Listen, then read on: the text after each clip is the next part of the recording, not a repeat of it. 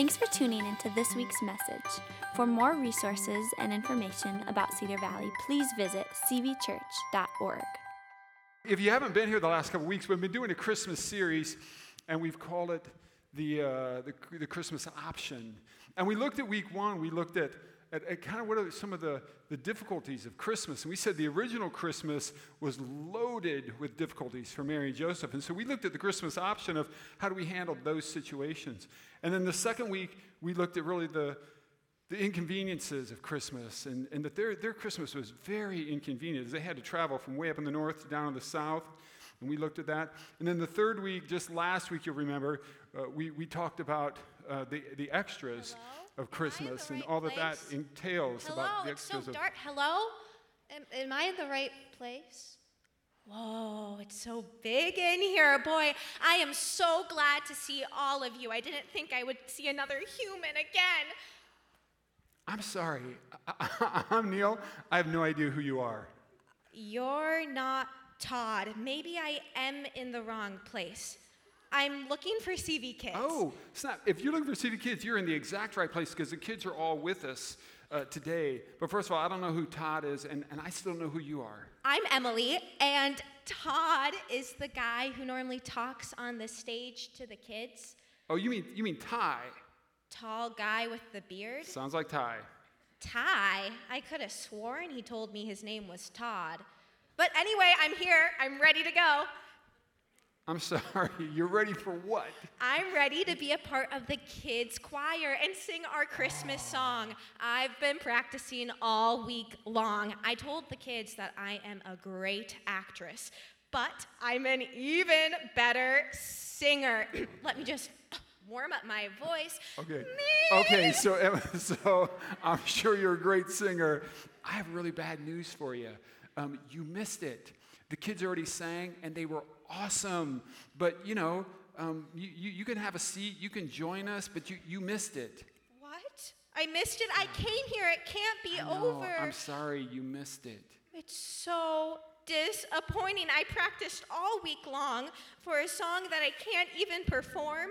What's the point of being here? What's the point of Christmas now? Actually, so I'm so glad that you asked us, because that's what we're talking about this morning, is the point of Christmas. Christmas is more than a song. It's more than just family. We're going to talk about that. You can have a seat. You can join us, because we're going to talk about the point of Christmas. I guess I could. It kind of reminds me of this thing that Todd said a few weeks back about how when I'm disappointed, God still loves me and has a plan for me. Yeah. Maybe it's like God's plan that I'm here today to listen to your message. Right. Todd might have been right. It's still Ty. Okay, Ty, whatever. You can be wrong too. But you said I'm such a great singer, so why don't I sing a song for all of you at the end of service? Hark the So maybe we'll work on that. But why don't you have a seat and just join us, because we're going to talk about the point of Christmas. Okay. Sounds good. All right. See you guys at the end of service. And just so you guys know, Emily is in our kids' church all the time and does a great job playing a number of characters. So kids know her. Would you give her a big hand? Yeah. So that's what we're talking about this morning, is we're talking about the point of Christmas. And we've talked about a lot of different things of what the point of Christmas kind of isn't. We talked about really common things, that we know that Christmas is not about that. It's not the worst thing in the world, right? We talk about it. Christmas is also not necessarily just about shopping and buying gifts and presents, and there's nothing wrong with giving gifts. Some of you are really good gift givers, and you love to give gifts, but it's not really the point of Christmas. We've even said that it's not about all the warm, cozy feelings, and you get together with family, and you have some great memories, and there's nothing wrong with that, but it's not the point. Ultimately, the point of Christmas. Now, those of you who are your church folks, you know this. The answer somewhere in there has got to be Jesus, right? Because you know this. Some of you know this story about the guy who was teaching a Sunday school class, and he had a lot of little kids in front of him, and he said, all right, kids, here's the deal. I'm going to tell you a riddle, and I'm just going to keep giving you clues. And as soon as you figure it out, I just want you to yell out the answer, because you'll know what it is. And so they all sat there, and he said, I'm thinking of a small animal. And nobody said anything. And then he said, it's a small animal, kind of brown, kind of gray. And none of the kids said anything. And he was kind of disappointed in his Sunday school class. And he said, little animal, kind of brown, kind of gray, big bushy tail. And still nobody said a word. And he couldn't believe that his kids were getting it. He said, really? Small animal, kind of brown, kind of gray, big bushy tail, gathers nuts for the winter? Nobody said anything. He said, really, you kids don't know what that is? And finally the little girl raised her hand and she said, well, it sounds like a squirrel, but I know the answer is always supposed to be Jesus. And so I know you know that. The answer is kind of Jesus. And so it's real easy for us to think about the baby Jesus, right? And there's a reason that we think about the baby Jesus when it comes to Christmas. Matthew's account says this, and while they, Mary and Joseph, while they were down in Bethlehem, because they traveled from up north down to Bethlehem, and while they were there, the time came for the baby to be born. So oftentimes we think about Christmas as this baby. It's all about the baby. And even Isaiah in his prophecy says, thank you. He says, for a child is born to us. A son is given to us. We think of the baby. And when it comes to Christmas, we think of a baby. It's very common. We always think of that. So baby isn't wrong. What I would say is this, that when it comes to the point of Christmas, a baby isn't wrong. It's just incomplete. And so I want to take a look at what we really think about Christmas. What's the real point of Christmas? And to do that, I want to look just briefly at John's gospel this morning. Not John the Baptist, John the disciple, the very close friend of Jesus, what we believe was Jesus' closest friend, who wrote the account after he saw the resurrected Jesus. And in John's gospel, he writes this in John chapter 1. He says, in the beginning, the Word, very important, already existed. So whatever we think the beginning was, the Word already existed before the beginning. And he says, the Word was with God. The Word was already existing, and it was with God. And then John continues in his gospel, and he says this, and the Word was God. The Word was God. And so to understand this fully, I think we should take just a little closer look at the word word. The word in the Greek literally is logos. This is what John would have been writing. He would have been writing Greek, and he would have used the word logos. And it really means the essence of. That's what it means. So if I showed you two big golden arches, you would say, McDonald's. It's McDonald's. If I show you a black swoosh on the side of a shoe, you would say, because those are the logos. Those are their logos. And they're the very essence of McDonald's. And they're the very essence of Nike. This Jesus is the logos. He's the essence of God. It further means it's symbolic of the nature and function of Jesus Christ. It personifies the revelation of God as Jesus, the Messiah. So now reread that passage from John where he says, in the beginning, Jesus already existed. In fact, Jesus was with God and Jesus was God. That's how we read that passage. And then very importantly, by the time you get to verse 14, he's going to explain Christmas to us because John says this. And so Jesus, the Word, became human and he made his home among us. He was full of unfailing love and faithfulness. So we use the New Living Translation. I like the New International Version sometimes because it says that he became flesh. That Jesus became flesh. And so there's just two thoughts I want you to take away, and we'll get to the later one especially, but two thoughts I want you to take away with you when you think about what is the point of Christmas. And point number one is this, that God became human flesh. And I think sometimes we forget that because we just think about the little baby Jesus, dear Lord baby Jesus. That's how we think of it. And it's really God becoming human flesh. There's a great ad campaign that you'll see during NFL football games, and they had a spot during the Super Bowl this last year, and the ad campaign is simply this, he gets us. And the reason he gets us is because God became human flesh. God knows what this life is like. No other God knows that. Our God knows that because he came in human flesh. So you know what? Jesus knew what it meant to be rejected by his closest friends. You ever been rejected by friends?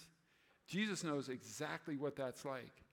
Jesus knows what it's like to be betrayed by folks. He was betrayed. Our God gets us. Jesus knows what it was like to experience pain and hardship and trial. Jesus knew what it was like to lose a close friend. We remember that when Lazarus died, Jesus got there and it said Jesus wept. Because he gets us, because he knows what it's like to be like us, because he came in human flesh and lived among us. I think that's important that we recognize that. But there's a second point that I think we gotta have in our heads when we leave here this morning, because it's not just about the baby Jesus. Again, it's not wrong, it's just incorrect. Number one is that God became human flesh. But here's number two. Number two is that we can have perfect peace.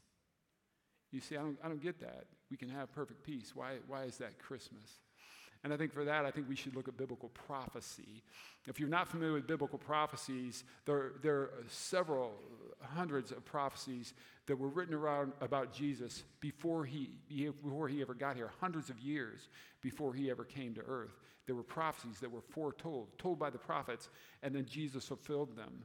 At the point of his ascension to the Father, Jesus fulfilled over 300 prophecies. Words that were said about him hundreds of years in advance, and then he fulfilled it, just as the Father said. So, for instance, when you look at biblical prophecies, we know that he was born of a virgin. How many know that Jesus had nothing to do with that? Born of a virgin. It was prophesied, and he was. He was born in Bethlehem. Again, he had nothing to do with that. In fact, his parents lived up north in Galilee. They lived up in Nazareth. And then all of a sudden, Caesar Augustus has a census, and they have to travel about 80 to 90 miles south. Very inconvenient, very difficult time. Mary was over 8 months pregnant. But because of that, they had to go to their ancestral town. Joseph was from the line of David, and they had to go to Bethlehem. And while they were in Bethlehem, the baby was born. Jesus was born in Bethlehem. He was betrayed for 30 pieces of silver. Again, he had no control over that. We know that Judas Iscariot betrayed Jesus, and he was paid 30 pieces of silver to do it. Jesus fulfilled that prophecy. The fact that he was crucified. Very few historians debate the fact that Jesus was actually crucified and that he rose from the dead. So let me read you another prophecy from Isaiah the prophet. This was 700 years before Jesus was born, and Isaiah tells us, a child is born to us, a son is given to us. The government will rest on his shoulders. Now, that phrase, the government will rest on his shoulders, is still a yet-to-be-fulfilled prophecy. And it speaks of the new millennium when Jesus will reign and will rule again. But I will say this, and this is fun for me, the government will rest on his shoulders. You say, well, our government doesn't rest on his shoulders. Well, that's pretty obvious. But at the same time, I'll tell you this. I know stories from folks who are sitting in this room right now. I know your stories. And you lived crazy lives of addiction, whether it was drugs or alcohol, and you surrendered your life to Jesus, and you actively serve him today, and I say, oh, they're being governed by Jesus right now. And if you'd have been here on Tuesday night and seen what happened in our place, folks were just lined up, and you all fed so many people because of the way you generously give, and I go, oh, those people are being governed by the Lord Jesus Christ right now. And when I see the way that you just generously give and you support missions around the world, and I say, oh, they're being governed by Jesus. It says the government will rest upon his shoulders, and he'll be called Wonderful Counselor. He'll be called Mighty God. He'll be called Everlasting Father. And then this last one I love, he'll be called the Prince of Peace, the Prince of Peace. He's the prince because he's royalty, because he's divinity. But specifically, he was called the Prince of Peace. Peace is something else. Peace is strength and confidence, right? When the wind blows and the thunder roars, there's peace and confidence. So let's talk about this peace just a minute, because he's the Prince of Peace. Because Christmas doesn't just mean that God became flesh, although he did. It also means that you can have peace.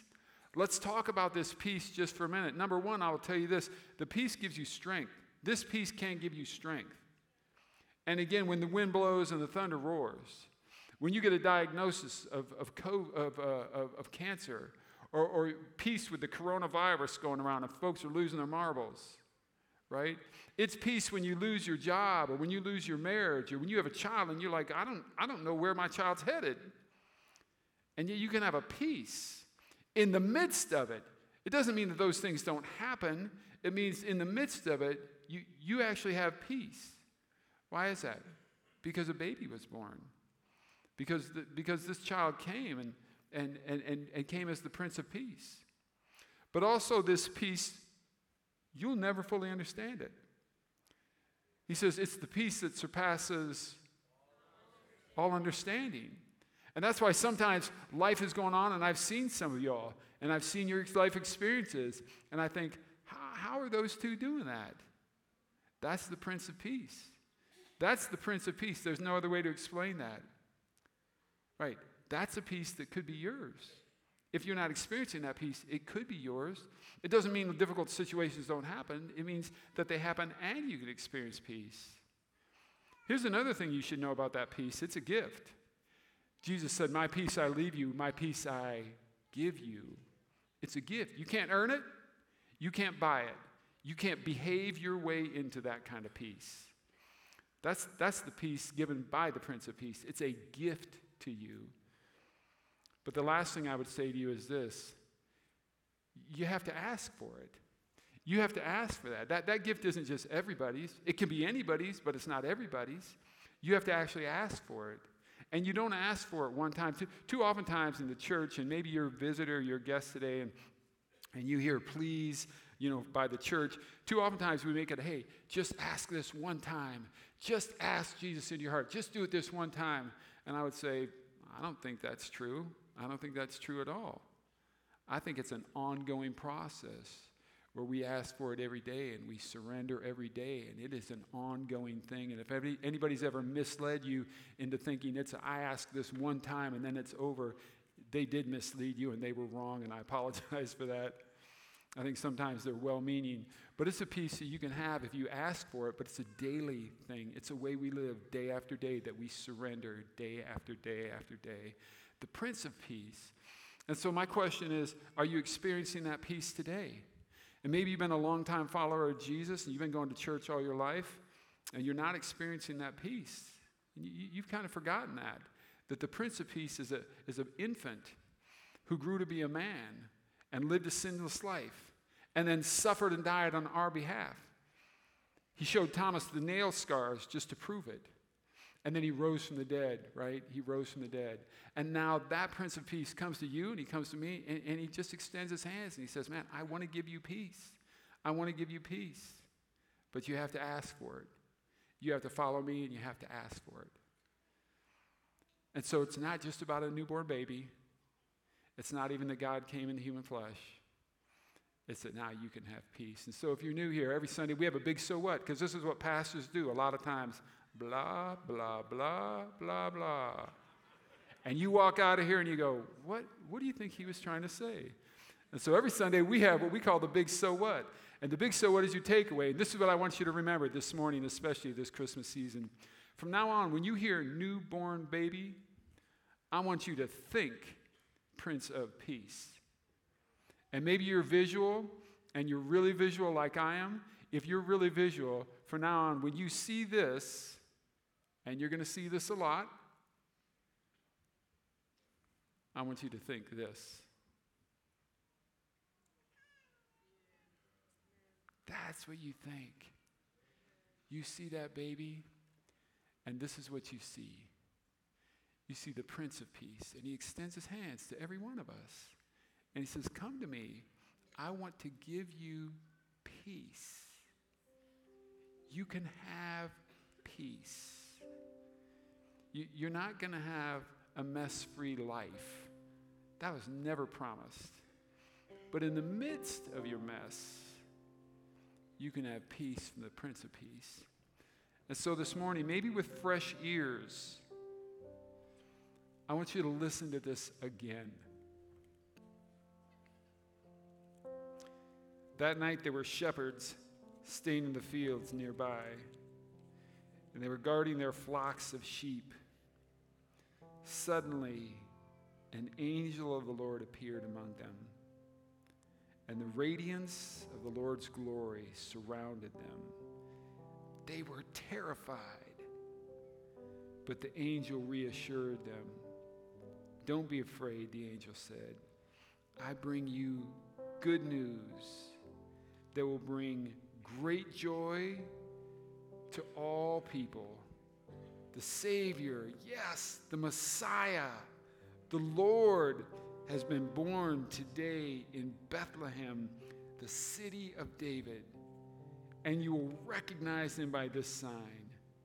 You're going to find a baby wrapped snugly in strips of cloth, lying in a manger. And suddenly the angel was joined by a vast host of others, the armies of heaven, and they were praising God and saying, "Glory to God in highest heaven, and peace on earth to those with whom God is pleased."